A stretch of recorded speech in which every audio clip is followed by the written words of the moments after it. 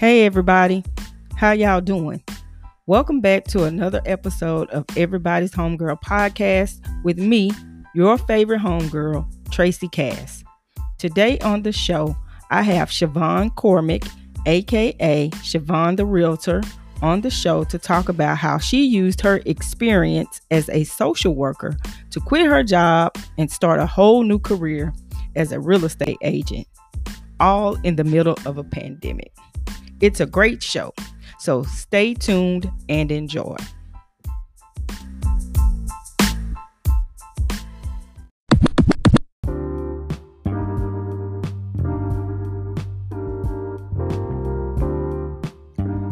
The neighborhood I grew up in, the South Side, was originally segregated. Yes, it was originally all white. The original black neighborhoods in Fort Worth were Stop 6, Greenway, and Como, I think. Correct me if I'm wrong on that one. Back in the day, my granny and her husband moved their kids around back and forth in between those neighborhoods, renting their homes. But my granny was a visionary. Tired of all of the moving, my granny had a dream to one day own her own home. She told me that one day she told the Lord she wanted to own a home behind those gates being the South Side. That family story was my first introduction to white flight. The idea that when black folks moved in, white folks moved out. From my understanding, when Granny and her kids bought the home on 912 in the 70s, she was one of several black families to first integrate the neighborhood. So you see, my family has a little history. But by the time I started school, the South Side was almost a majority black neighborhood. My street had only one white man who lived about 4 doors down from us. And when he died, we didn't have another white person on our block until I came home from college. So my home and my neighborhood has always been a source of pride for me because I knew the history behind it. As I see the gentrification happening so quickly right now, I wonder every day when I go see my mama, will the South Side keep the character that I've come to know and love? You see, my mom is still there. My church is on the South Side. My sister lives there. It is still home to me. So I hope the people moving in learn the history and respect the character of the place I called home for so many years. It's not just a place for you to buy low and sell high. The South Side, with all of its character flaws, was a place where we learned survival skills. You learned to treat everyone with respect because everyone had value, no matter who they were. My granny was a maid, but my neighbor was a doctor, and they treated each other as equals. I saw a black-owned health clinic, Dr. Brooks' clinic. I saw black-owned restaurants. Shout out to Drake's and Robinson's Barbecue. I saw black-owned funeral homes, such as Baker's and Morris and Bates. My teachers were black. I saw black excellence every day. And in the middle of the excellence was the real, everyday folks just trying to survive. For instance, my Uncle Billy. Every day, he and his friends would sit on Dr. Brooks' yard under the shade and drink beer with their friends. My Uncle Billy was known as Bulldog, and he sat with friends like Spider-Man, Bucci, Kippy Neal, PW, and my cousin Man, just to name a few. It was a safe space. Dr. Brooks never called the cops, never told them to go home. They were there so much that he built a cement retainer wall so they could sit on it instead of sitting in his yard and killing his grass. On the South Side, I learned that black men respect and protect black women. My sisters and I knew no one would bother us because those same men sitting on that corner looked out for us. So if we got in trouble, it was only because we wanted to, because everyone knew not to bother the Cass girls. It wasn't Nirvana. The crack epidemic certainly changed things. But I think I missed most of that because I was away in college. So I'm probably romanticizing my experience a bit. However, I truly hope this new diversified South Side doesn't lose the realness and closeness we once felt. That would certainly be tragic. One can only hope for the best. So that's my South Side Chronicle for the week. Gentrification sucks. But until then, South Side till I die. Thanks, and stay tuned for the show.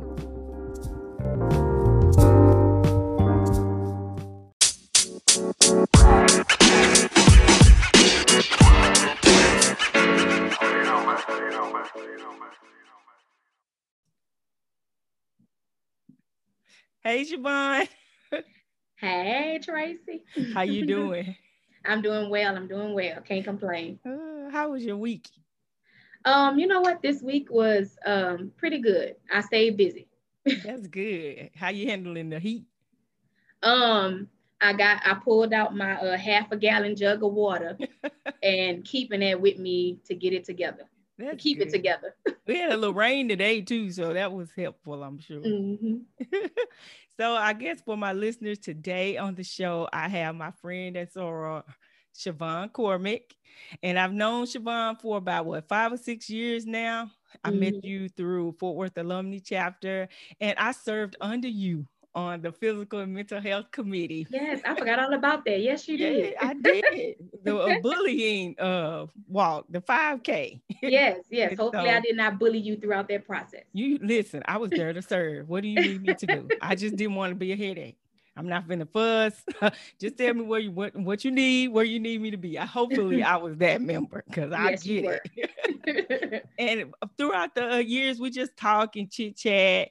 And I just brought you on the show to talk to you about stepping out on faith. So before we get to the show, I wanted to ask you, I guess the meat of the show. You started a whole new career, and I wanted to get a little background first. You were born and raised in Louisiana, correct? Correct. Specifically, New Orleans is in Louisiana, but I'm from New Orleans, Louisiana, the 12th Ward. I was about to ask you, was it Baton Rouge or New Orleans? Nah, glad I didn't say Baton Rouge. You probably would have got mad at me. 12th Ward, not yes, ma'am. It's like 12th, 9th. I've heard of 9th. I hadn't heard of 12th yet. Yeah. 12th Ward. Okay. So where did you go to college? So I started college at Dillard University in New Orleans, and then I transferred to Tulane University. Okay. Right before Katrina hit. So I think I completed a full year at Tulane. Okay. So a year at Dillard, a year at Tulane, then Hurricane Katrina hits, interrupts everything, right? Mm-hmm. And so came to the Arlington area, and I'm sorry, Fort Worth area, City View area, and was looking for colleges. I saw TCU, and I said, the way my account set up, not gonna be able to do that. TCC, I already had too many credits to go to TCC, so I wound up at UTA. Yay. And finishing my bachelor's degree from UTA, and then later on going back to get my master's degree in social work at UTA. Okay, that's a good program. It's always been a good program. And listen, not many folks had that account set up for TCU. I was born and raised here, and I'm like, that's not for me. Right. Yeah, too. So you have a background in social work. What inspired you to be a social worker? I would say I remember wanting to help people. I know that sounds cliche, but I remember wanting to help people. But I couldn't figure out what I wanted to do. So I had a family member, my uncle specifically, his wife is a registered nurse. And he said, hey, just go to school for nursing. You're going to be guaranteed a job the rest of your life, all that good stuff. And I'm like, you know what, bet. So my best friend always wanted to be a nurse.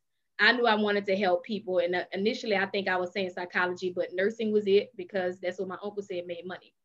I remember being in physiology and anatomy class.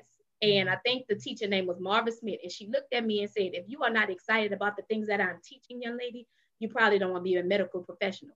But that stuck with me because she really knew I really had no interest in learning what the tibula and the fibula did. I wanted to know how they got there. Oh, okay. So I went to my counselor and I said, hey, I want to transfer to the social work program. He said, you're going to be broke the rest of your life. I got mad. And then that's when I decided to go to another school. I did that year there. Then that's why I wound up at Tulane, because I was upset that somebody told me that I was going to be broke the rest of my life. because I wanted to help people. Wow. Isn't that Yeah. sad? Right. I guess I mean, that's what we should be doing. right, right. Where has your career taken you?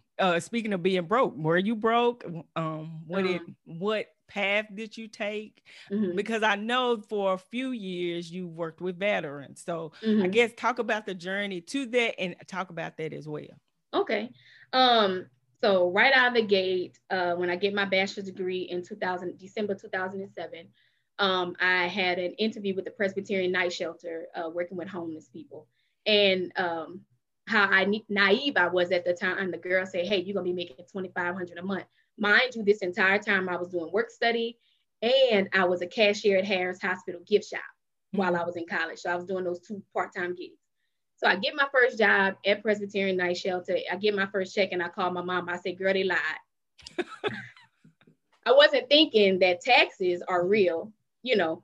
So I started out with homelessness, and it got to be a bit much, because you are responsible for the interworkings of somebody's lives when it's, because homelessness is always a state of trauma. I don't care what anybody says. Not knowing where you're going to lay your head, your next meal is coming from, although there are programs, is a traumatic experience. Right. So somebody's always in that heightened, state. So I got tired of that. I decided to go to a nursing home. So I went to a nursing home for 7 months, and I said, "Nah, this is not for me, fam." Um, Went to two different nursing homes because I thought, well, maybe that nursing home just wasn't my cup of tea. Went to another one. I was referred by another social worker who saw something in me. And I was like, still, nursing home care wasn't for me because I did not like the family dynamic. There are so many people involved when a family member is either hospitalized or in a nursing home that I kind of missed that one-on-one experience with my homeless clients, right? So I went back to the exact same shelter, got employed there again with a different program. Okay. So I worked Presbyterian Night Shelter off and on 2008 to about 2009, 10-ish or something like that. Then I went to, at the time they were called the YWCA. They had a supportive housing program for women at the time. Now they're called the Center for Transforming Lives. So I worked there from 2011 to 2013. Then 13, the VA called, and I worked there from 13 to this year. But every single program was homeless individuals, and I was responsible for getting them housed and helping them maintain housing and supportive services. So that was my whole social work career. Oh, I love it.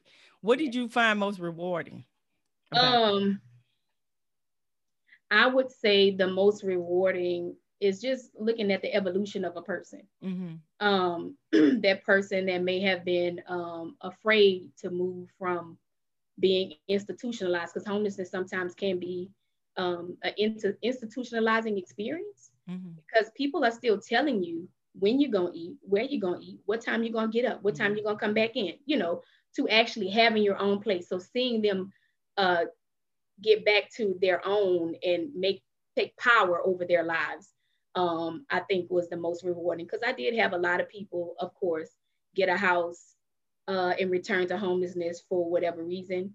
But to see those who maintain their housing over the years was very rewarding for me.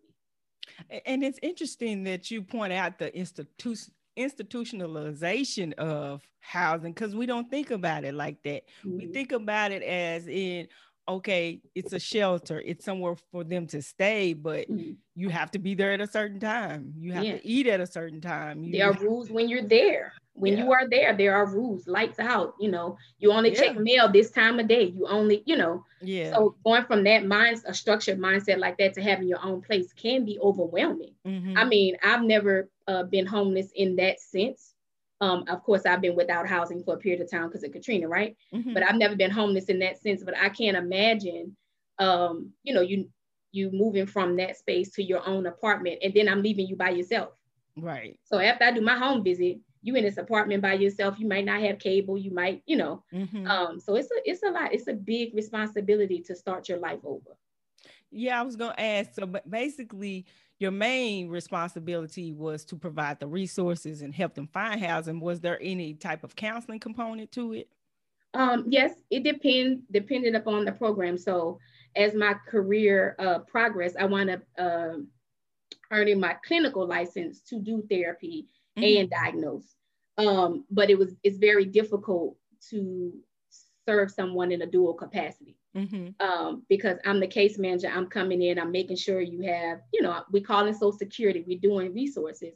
And then I sit back and start dabbling into, your mental health and stuff like that. And some clients saw me more as a friend than a therapist at times, even though I would explain to them, I'm paid to be here. I would never come if I wasn't getting paid. I try to, I'm very relational, and I'm always, joking with my clients, but I'm letting them know, like, you need to talk to somebody. So yeah, so for the most part, we were able to refer out to therapists if that was something that was needed. Whatever they needed, we referred out, whether it's dental services, physical health, mental health. Throughout all of the different programs I worked with, there was some nonprofit or another agency that can do whatever I could not do.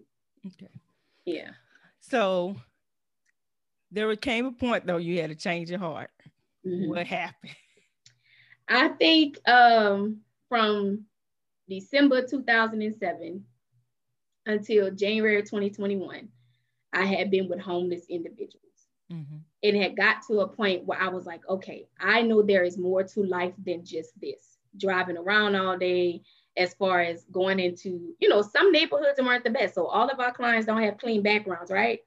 So I don't even want to call out a specific neighborhood because I don't want to, I may be in an area where a police officer and a SWAT team will come suited and booted, but the social worker with a pencil and a pen. I've been in situations where literally this was years ago, I had a client who owed a drug dealer, and he chased her down with a gun, and I came maybe 2 hours later, and it was like, you don't know what happened, the leasing agent telling me, and I'm like, had no clue. Must be God that I didn't show up on time. How about that? Right. So just kind of getting fed up with the organization I was working with as a whole. They were not employee friendly. I had gotten a raise that year. I got a promotion in January, and it took them to September to pay me and for me to actually be fully into my role. And it just got to a point when I said, okay, there has to be something better. Let me figure out what skills that I possess that could transfer to another career, but also still helping people in what I like to do. Because I kind of got a liking to housing, right? And talking to different property managers and seeing that experience. So trying to figure out, okay, what else can I do? And real estate came up because I purchased my first home in 2013 using the City of Fort Worth program. I sold it in 2018, saw how that one investment changed my life. And I thought to myself, man, if I can get my family and friends to do this, or just help other people do this, that would be awesome. And so I've actually had great real estate agents help me. And I say, you know what? I'm just going to try it out. It can't hurt. And it happened so fast that I was like, okay, this must be God. So I literally started real estate school in October. I was finished in November. I tested in December, quit my job in January 2021, correct? Yep. So you started a whole new career in the middle of a pandemic. Right. So that definitely is a faith walk. That because it's scary. Right. Now I was going to ask you, the last time we talked, you told me how you overheard, you're also in a band, right? And you heard heard the band members talking about it. Tell me about that story. So I had a few band members who so a couple of my band members, we were definitely a diverse group. So one of the guys from Jamaica, I'm from New Orleans, and the other three guys, I don't know what cities and states they're from, but they all went to TCU, but three of them were Caucasian guys. And they were just talking one night about how, I sold that house when I was like 25, but I'm gonna go do this. And I thought to myself, dang, they done bought and sold and, did all of this stuff. And I'm holding on to this house just because I'm scared, or just because I think it's the right thing to do, but I realized that, people who come from backgrounds where money wasn't an issue, they're not afraid to, and not saying those guys came from that background, but they're not afraid to make major moves That may be a sacrifice right now, but they look at the long term. They don't get emotionally attached to a building or to a process, right? They just go and they do it. And I kind of embodied some of that too when I sold my house, because my family wasn't happy initially when I said, yeah, I think I'm about to put this thing on the market. My lien is up on February the 1st, 2018. Because again, I told you I used a city program, and you had to live in the house at least 5 years, or else you had to pay them the $9,999 back. So I wasn't giving them the $9,999 back at all. And I did it, and I realized that I could do it again. And I think that's what we're scared of. Can this happen again? So you figure, my childbirth was weird, right? My mom almost died. They had to pick between which of us was going to die in childbirth. So I feel like if that, I started off like this, then, you have milestones along the way. Then there's a whole hurricane that could have wiped me out. Then, I have some spiritual mile markers that let me know that God is with me regardless of the decisions that I make, right? even if it's not the direction he wants me to go in, he still will take care of me. I submit to him and move forward. So it's kind of like, just do it.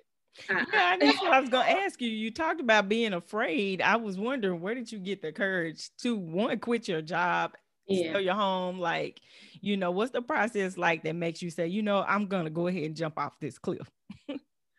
I would say I was at work and I was extremely unhappy. I had a coworker, because mind you, we were working like from home here and there. And I had a coworker sit me down and was like, you have changed. Your light is gone. I don't know. You normally the one that's cracking jokes and, around here doing crazy stuff. And you just like, yeah, hey, what time the meeting? All right, I'm gonna be there. I wasn't myself.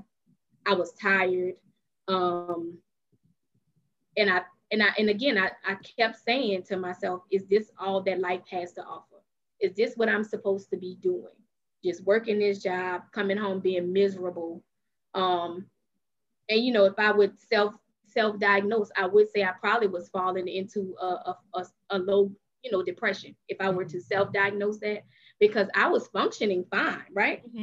I was doing everything I was supposed to do, taking care of, family needs, my church. I probably ain't do nothing for the sorority last year, but if they call me, if the president called me, I say, yes, ma'am, I got you. I'm on a board of another organization called Women in Power. So I was showing up, but I don't know if I was fully present. And so that bothered me. That bothered me a lot. And I just had to sit back and say, is it worth working on somebody else's job who don't even care about you? I've had coworkers pass away who the next day they cleaned out their desk and said, we're going to post the job. And then told us to use our vacation time to go to his funeral. Yeah. So I thought, what's more valuable to me? Now it was scary because, again, like I said, I had just gotten that promotion. Those checks were starting to look right finally. So I understood what the counselor meant. He probably said it wrong about being broke your whole life. I finally had made it. Things were looking up. And then I felt like I got to the top of a building, I got to the top of this ladder and realized I was on the wrong damn building. So you like, yeah, so what do you do next? And so I prayed like crazy. Of course, you want validation if you have a good family structure. You want validation from mom and daddy, right? If y'all close. And surprisingly, it was like, we looked, they say you are our child, and we looked over your life, and everything you said you were going to do, you have done. So don't be afraid. We can't help you financially, but if you're hungry, we got you. Just figure it out. Listen. And I think once I got that and my nerves out of the way, I said, I'm gonna do it. So mind you, I put in my notice, but I put in my notice like December 1st, because I gave myself a month to think about, do I really want to quit my job? Because the government is slow, right? So they're not gonna hide. Like, I think my position is still open, if I'm not mistaken. So they slow. So I'm like, in case I need to rescind my resignation. But every day I grew more confident because things started to fall in place. And I think what helped me along was a friend of mine who said, if you get your license, I'm gonna be your first customer. I got you. Amen. And I was crying because I was like, okay, I'm just gonna do it. I'm just gonna do it. So, what's your work day like? What does a typical real Mhm. estate agent's work day look like now compared to going into the neighborhood with the SWAT team and the dope man trying to collect his money? So I would say the brokerage I'm with is with Keller Williams, and they really preach you being a CEO and not just an agent. Mm-hmm. So I would say the typical day, which I've adopted just in the last 4 to 5 weeks, is I wake up. So well, let me start over. The last 4 or 5 weeks, the work stuff I just started, but me this week I started waking up and exercising again Mm-hmm. because I realized my business not gonna thrive if I'm not available and if I'm not healthy. So Mm-hmm. I got back into Camp Gladiator because it's free. Amen. Um, I signed up this month too. yeah. So I'm in that thing. Definitely my church is studying the book of Romans. So I started reading the Bible study book, before Bible study, really get my mind right first. I make myself go into the office. So as a real estate agent, you really determine what your day is like. And so at first, I was sitting at home in front of this computer by myself, just looking at MLS all day, not knowing what to do. But probably about a month ago, I woke up and I said, I'm going to the office. I'm going to go to the office. I'm going to be present. And since I've done that, my business has gotten better. I may not have gotten any more money yet, but just brainstorming with other people. So I go into the office every day at 8 o'clock. We have a Zoom call called Morning Mindset. Then after that, I do script practice. So just practicing common objections of what to say when you get in front of somebody. How not to sound like a sleazy salesperson because I'm not selling you anything. The only thing I'm selling really is me.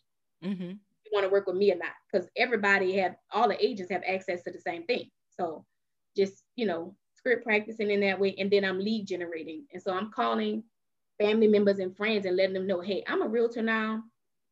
If you know anybody, if you looking, blah, blah. And then the rest I schedule my lunch. And then after that, I follow up with client stuff. If a client asks me to do something, or if somebody was interested in something, I follow up with that. If I need to show houses, I show houses. If I have a listing, I'm making sure that my client is okay. So most of my days are spent just doing that. Okay. So any tips or advice for the home buyer and any tips or advice for the seller? So I guess I'm asking what's the process like? If for people who don't know. Yeah. So for the home buyer, for a first-time home buyer, you got questions about everything, right? Because I remember I did. I would tell you first off to save and get your financial house in order. Because when you get pre-approved, you have to go to a lender, and that person is going to do a deep dive on your financial health. They're going to look at your capacity to pay, as far as when you buy this house, is your bank account going to be on zero because you bought a house, or will you have reserves? So let's say the toilet break in the first year. They're looking at credit. They're looking at debt to income ratio. So get your financial house in order. Make sure you're budgeting accordingly before you even step to a lender. Okay. For me, when I purchased my first home, my financial house was pretty much in order. And so I just needed to get a real estate agent that understood what I was looking for and would explain the process. So the typical process is you get a realtor, you find a house you like, you put in an offer. Just because you put in an offer on the house, don't mean you're going to get it. True. And so that's something I had to learn because I'm like, yeah, I put in an offer on the house. I'm about to move. That's not what that means. That means you just offered somebody something and it's their job to accept it or reject it. But once it's accepted, then you get your inspection. The house is appraised, the lender does all of that stuff as far as the appraisal. And you're kind of waiting to make sure everything is smooth as far as the process. So in the background, your real estate agent, your lender, and a title company for the next 20 days are just going back and forth to make sure that everything is legit, making sure if there are any repair requests that you decided, hey, the dishwasher is broken, I want the seller to fix it, making sure we negotiate those things in the process. And then we get fast forward to closing days, if everything is cool. Closing on a house basically means that they are now the house is being conveyed to you. You're paying the necessary fees, taxes, title insurance, survey, all that good stuff, and you're going from there. I will tell every first-time home buyer to ask whatever lender you decide to use if there is down payment assistance programs. I've used them twice. So there's always, so as a social worker, I'm very resourceful. I'm a call folks. I have no problem asking questions. I don't feel like there's a dumb question. So I use the housing channel the first time I purchased a home. The second time I used the Texas State Affordable Housing Commission because they have a higher income threshold. You can make $102,000 in the state of Texas and still get $10,000 off your house or whatever the down payment is for that particular house. So I just tell people to get somebody that you trust to explain the process as far as buyers. Okay. And understand in this market, you'll be, may have to put in a couple of offers, multiple offers before you get one accepted. As far as my sellers go, I always tell them to make the house look like it was when you first purchased it, right? So if it was staged beautifully, you want that appeal, that curve of, you want the inside to be nice. If them baseboards are raggedy, go on, put some paint on that. But also realize that you are about to sell this home. This is no longer yours. So I know your baby took their first steps here, right? I know your baby, said their first words in this house, but now this is just an investment in a tool, in a vehicle for you to either buy your dream home or to clear up some financial things. So I would say make sure that, if there are any liens on the property, to clear them up, pay them off. If you owe somebody, if you owe your HOA, pay that off. And just really assess your motivation for selling. Because we do get emotionally attached to stuff. So once I put that house on the market, it is no longer yours. It is just a vehicle to get you where you want to be. Okay. Yeah. I love it. Okay. So, online, the internet and apps, they make things so accessible to everybody. Everybody becomes really something they aren't. Like, you can be a model on Instagram. Right. You can be an entrepreneur. And I say that to say this: Opendoor allows people to be their own agents in home buying process. In your opinion, why should someone bypass Opendoor and use a real estate agent? Because I wouldn't, because for me, I'm like, I'm not an expert in that. I don't want to do that leg work. Let me get somebody who's going to do it, an expert who knows the clues. But some people might say, you know what, I want all of this money for myself. Yeah. What would your response to that be? So I would say when you're using, so I cannot legally speak about other brokerages. I will just say that if you are using a platform like that and they say there aren't any fees, nobody in this country works for free. So there are fees associated, but they may be hidden in other areas that you are not seeing. As far as a real estate agent, I have to be upfront and honest. This is my percentage and this is where it comes from. So I would say read the fine print, because there are expenses associated, and it may be more than what a regular realtor would charge. I would also say you use a real estate agent because of negotiations.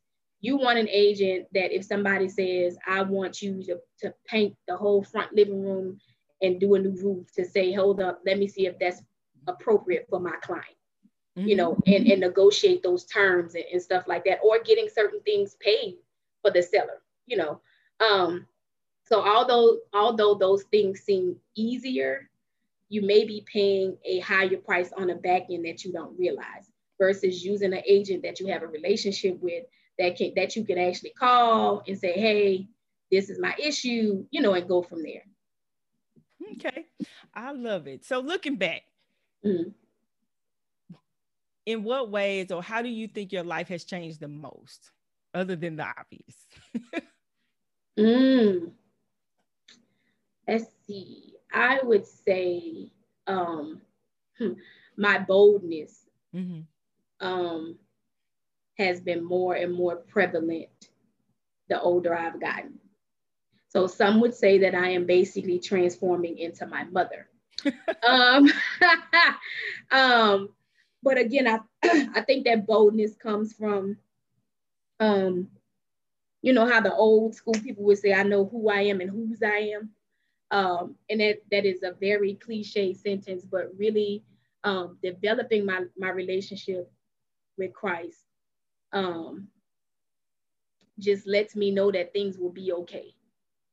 And again, I have all kind of evidence, right? So it's not like I don't have evidence that things are going to be fine. They're just rough right now. Because I can tell you that this is not easy. So, you know, I'm laughing and I'm joking. And some mornings I wake up and say, but you got a raise, sis. Why you quit? But you had Blue Cross Blue Shield, sis. Listen, you that had ain't all it's cracked up to be. Yeah, you had some good dental insurance. Like, I started to think about the temporary benefits I had with working, but when I look at the long term, it takes a very bold person and a person that's confident in their own skills and their own abilities, but also the source of those skills and abilities to be able to move forward. But I will tell you, I'm scared. I'm about to say at least 2-3 days a week, I sit in the mirror and be like, you show, but you did it now. I was going to ask you, how did it impact your spiritual life and your faith walk, right? So it's funny because my pastor, when I quit, he was like, you good. Like, so my pastor and I've only been knowing each other probably 2-3 years, maybe 2 or 3 years. And he was like, man, you're going to be fine. Like, you built for this, you know? And so him telling me that, praying for me, my church has been like behind me 2000%. I am definitely leaning on Christ more than I ever have. Because there are, like, I have a major repair that needs to be done in my house right now. Major repair. And so I sit back and I say, the solution to your problem is here. You're just not thinking straight. And so for the past 3 weeks, I've been telling myself that because I get discouraged, and I said, the solution is here. And I got that from a preacher because he was talking about, you know, the ram in the bush situation. It was already there. You went, you know, you got to just look, you got to turn and look. And so spiritually, I literally have to give myself a pep talk every single day to say it is okay. Because again, I was living a different lifestyle. You know, I like to take trips. There wasn't nothing for me to take at least 2-3 of them in a year. Now before I quit, I did pay for a trip to Jamaica with my license before I quit. I wasn't no dummy. I was gonna do that. My lifestyle was built around knowing I'm gonna have a check every 2 weeks, like clockwork. Yeah, consistency. And so this is definitely making me realize that I have the skills to budget accordingly. But also it makes me even more motivated to make this business work, because I'm on my third transaction will be completed on Tuesday. Okay. And to see the lives that I've changed. So it's not a bunch of lives. So with social work, they give you your caseload. You don't really have a choice. You got about 20 to 30 folks. They're not worried about if it's a good fit for you. You just gonna do the job, right? You have no control over who's on your caseload. But with real estate, I can control, hey, if me and this person not working out, let me refer to another agent who best suits those needs. Who, you know, stuff like that. So with this one, I'm in control of it. I pray about it a lot, and I just move forward from there. But I do miss, I'm not gonna sit in line and say I don't miss something being deposited every 2 weeks, like clockwork. No matter what I did. So even on the job, I had become mediocre, and that's not like me. I do my notes when I get ready. Notes supposed to be done with at least 48 hours if you did them in the field, 24 hours if you did them in person. I'm looking at the 72-hour mark like, I don't even really care, because I knew I was going to get paid regardless, right? It's hard to get fired from a government agency. Right. And so for me, I was like, I'm not even built to be mediocre. I ain't never been mediocre in my life. Like, why am I just setting this little standard for myself when I could be so much more? And so real estate is pushing me to to heights that I never thought I would be, and things I would, networking with people I never thought I would network with, So yeah, I'm enjoying it, but I do miss having a check. And that was my the next question. Any regrets?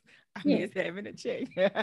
So listen, the only thing I regret seriously is I was in the middle of Invisalign treatment when I quit. And I thought insurance had paid all of my treatment, but they did not. And so it was a hurting feeling when my dentist said, sis, you owe me, his billing department said, yeah, we're not taking these brackets off your teeth for your Invisalign till you pay us that $779. And I said, gee, I ain't give y'all that money. They was like, nah, when you quit, they stopped the payment. So, yeah, so I would just tell, if you're going to quit, make sure everything paid for. If you're in the middle of a treatment, so I regret that. That's the only thing I do regret. So any advice for someone looking to go into real estate full time? I would say make sure it is something you really want to do, because in real estate, you have to be a self-starter. So your brokerage can provide all the training they want. Every brokerage has, new agent orientation, training videos, some type of coaching or mentorship. But you have to have the ability to be a self-starter and not compare yourself to other agents, because I am now, of course, my Facebook landscape has changed since I've become an agent. So now I'm friends with a bunch of agents. So I got the social work side and I got a bunch of real estate agents. And it is so easy to compare yourself to other people, because you're like, damn, she closed whole time this month. And you count in your head, she just made like 30, 40,000, and that house was half, you sitting there and like, but why are you spending that energy doing that? Mm-hmm. So I would say, make sure you're passionate about it. Make sure you're a self-starter. Don't compare yourself to other people. And also make sure you have the funds to start. So real estate is one of those businesses that you have to pay to start. It is not a scam, because there are some pay to start jobs that are scams, but you have to pay to play, right? You have to pay to call yourself a realtor. So you have to be a part of the Texas Realtor Association. You have to pay the MLS fees. Most of us use these key boxes that are Bluetooth key boxes. You have to be paid to be a part of that. So a lot of people don't use the old school code boxes anymore, because that could be even easily given to a client. And, I can give you the code, you go look in the house. Yeah. Or to ensure that it is a safe environment that somebody's going with an agent. Now we have Bluetooth things that we have to use. So make sure you have the startup money to start your business. Make sure you have a good working vehicle to start this business, right? But make sure it is something that you have wholeheartedly looked into and researched to make sure that that's the best choice for you and your family. And maybe after being an agent, you realize, man, I really want to be a lender. You can go be a lender. Like you can be an agent and a lender at the same time. So there are so many things that you can do in real estate, but you have to, I would say, research it. Make sure you have the startup funds, a good car.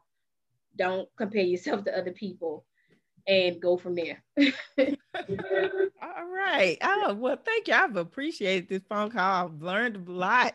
Listen, you got more faith than I do, because I like that check, but I'm close to retirement, so I'm gonna ride it out. Yeah, and see, like that wouldn't make sense for you, right? If you're close to retirement, I was just 8 years in. They told me I think in the beginning of 2020, before COVID was even a thing, I had emailed HR because I was so sick of the job. Because I had been through a lot at that job, like discrimination, all kind of crap. I was tired. And so I called HR and I said, hey, can you give me my retirement date? And the dude sent me the paperwork. He said, yeah, when you make 58, you should be good. I'm 36. I don't have time for this. Mentally, I might not be here fooling with y'all.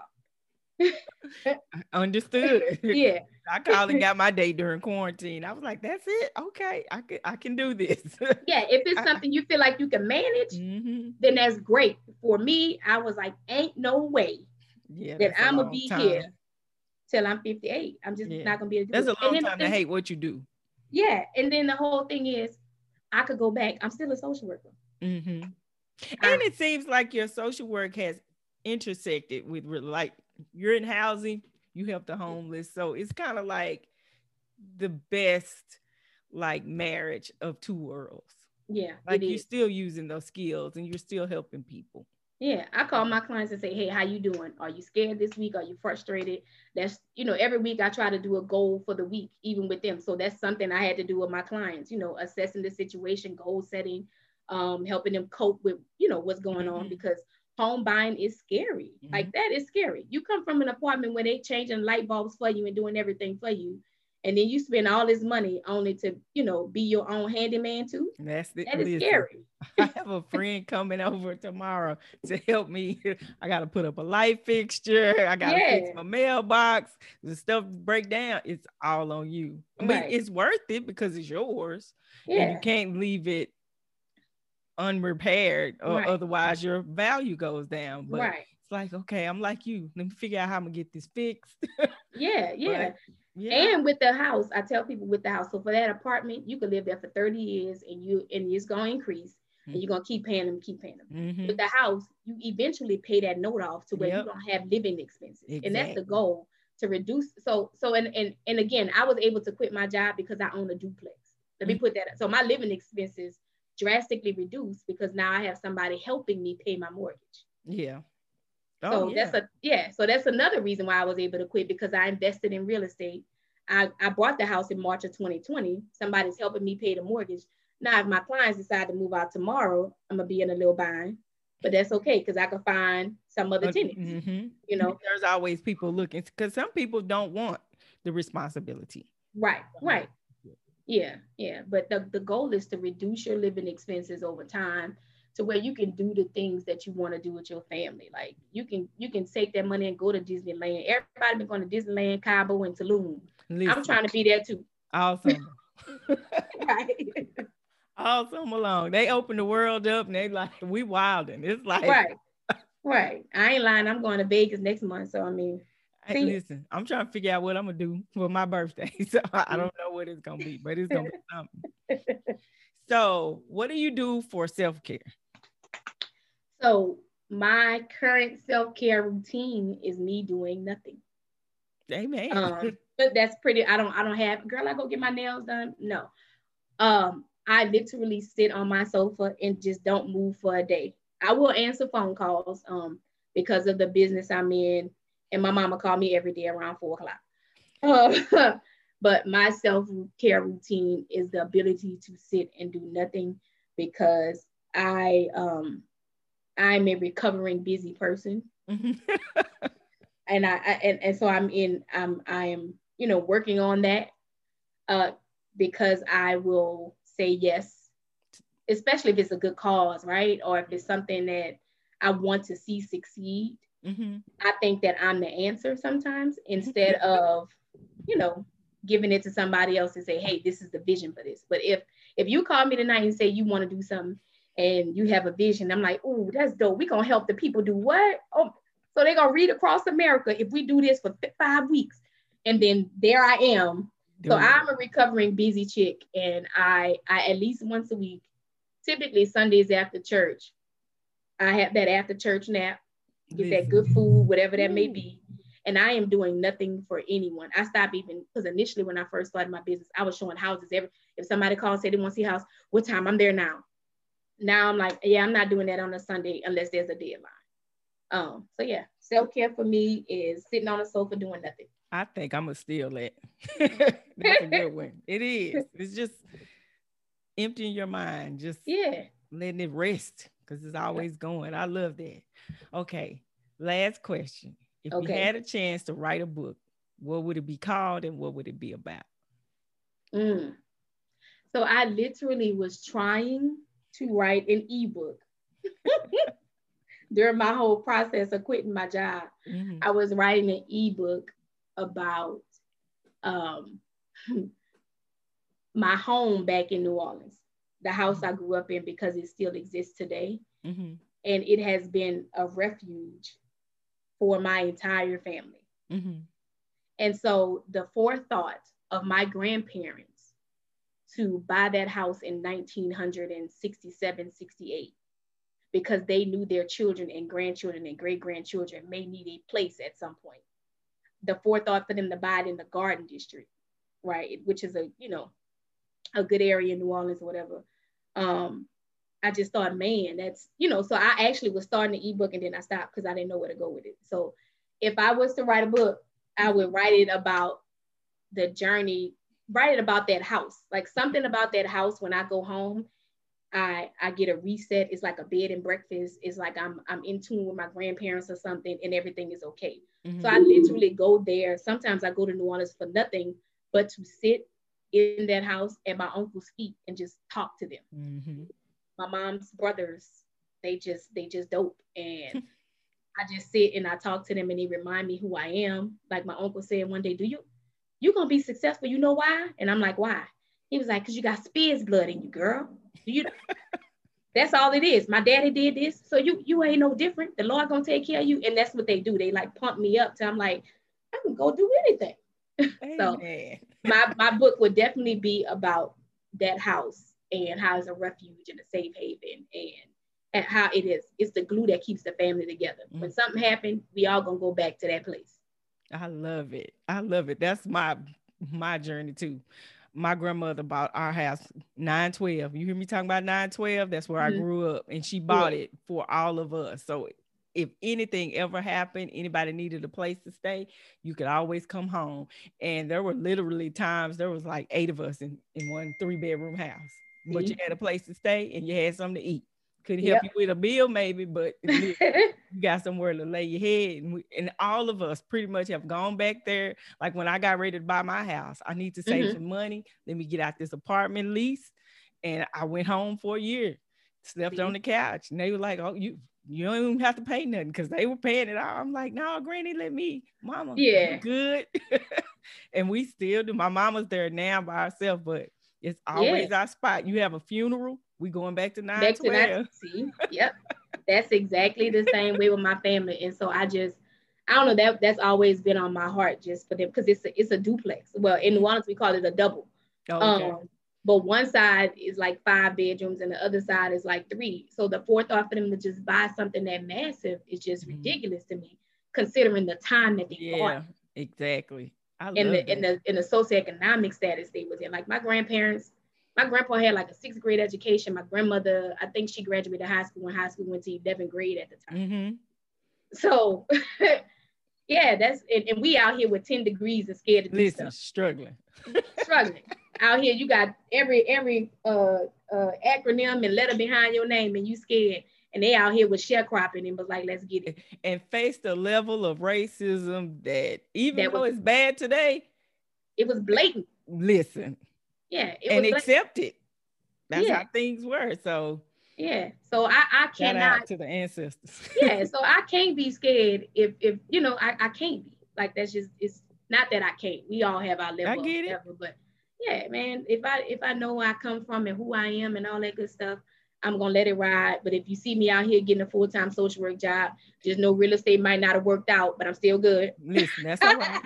Do it part-time, because that's what I would have done. I've been like, quit this job, let me do this on the side.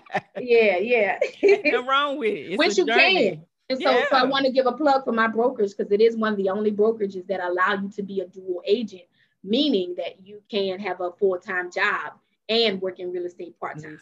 Come on. Because many of the agents in my office many of them are teachers and started in that way, was getting fed up with the system. You know, they couldn't teach kids like they wanted to. They were teaching to a test.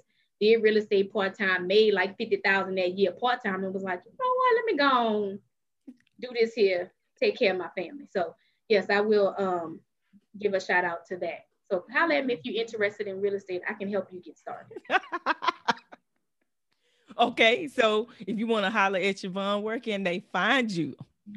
So you can find me on Facebook. I am Siobhan the Realtor on Facebook. I'm Siobhan the Realtor on Instagram. My email address is SiobhanCormick@kw.com. And I don't mind people having my cell phone number because it's plastered everywhere anyway. 504-975-2090, 504-975-2090.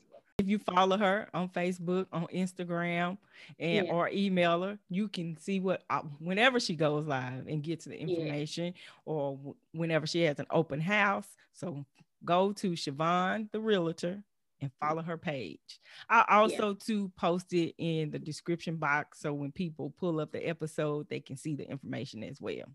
That is perfect. Thank you so much. Thank you for joining me. I appreciate this so much. I've learned a lot, and I hope people learn some information and be brave and courageous in stepping out on faith in whatever it is. It might be quitting your job. It might be something else. It might be marrying somebody. It might be, cutting a yard. That's my journey right now. I'm trying to learn how to mow my own yard. I remember when I came to you, was putting together a lawnmower. I'm still not finished. I got one screw that just won't go in, and I had to call the yard man yesterday, like, just come, because I done got the notice from the HOA.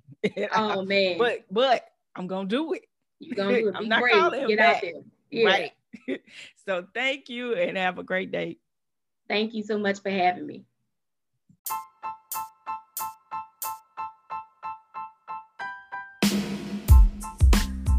That's it, everybody. Thanks for listening. Remember, follow me on social media. You can find me on Facebook at Everybody's Homegirl or Instagram at Everybody's Homegirl 11. You can also visit my website at www.everybody'shomegirl.com or shoot me an email and let me know what you think of the show. You can send your emails to homegirlpod@gmail.com. Remember to subscribe, share with a friend, or give me a 5-star rating. As a matter of fact, text a couple of friends right now and share this episode with them. Remember, thanks and have a great day.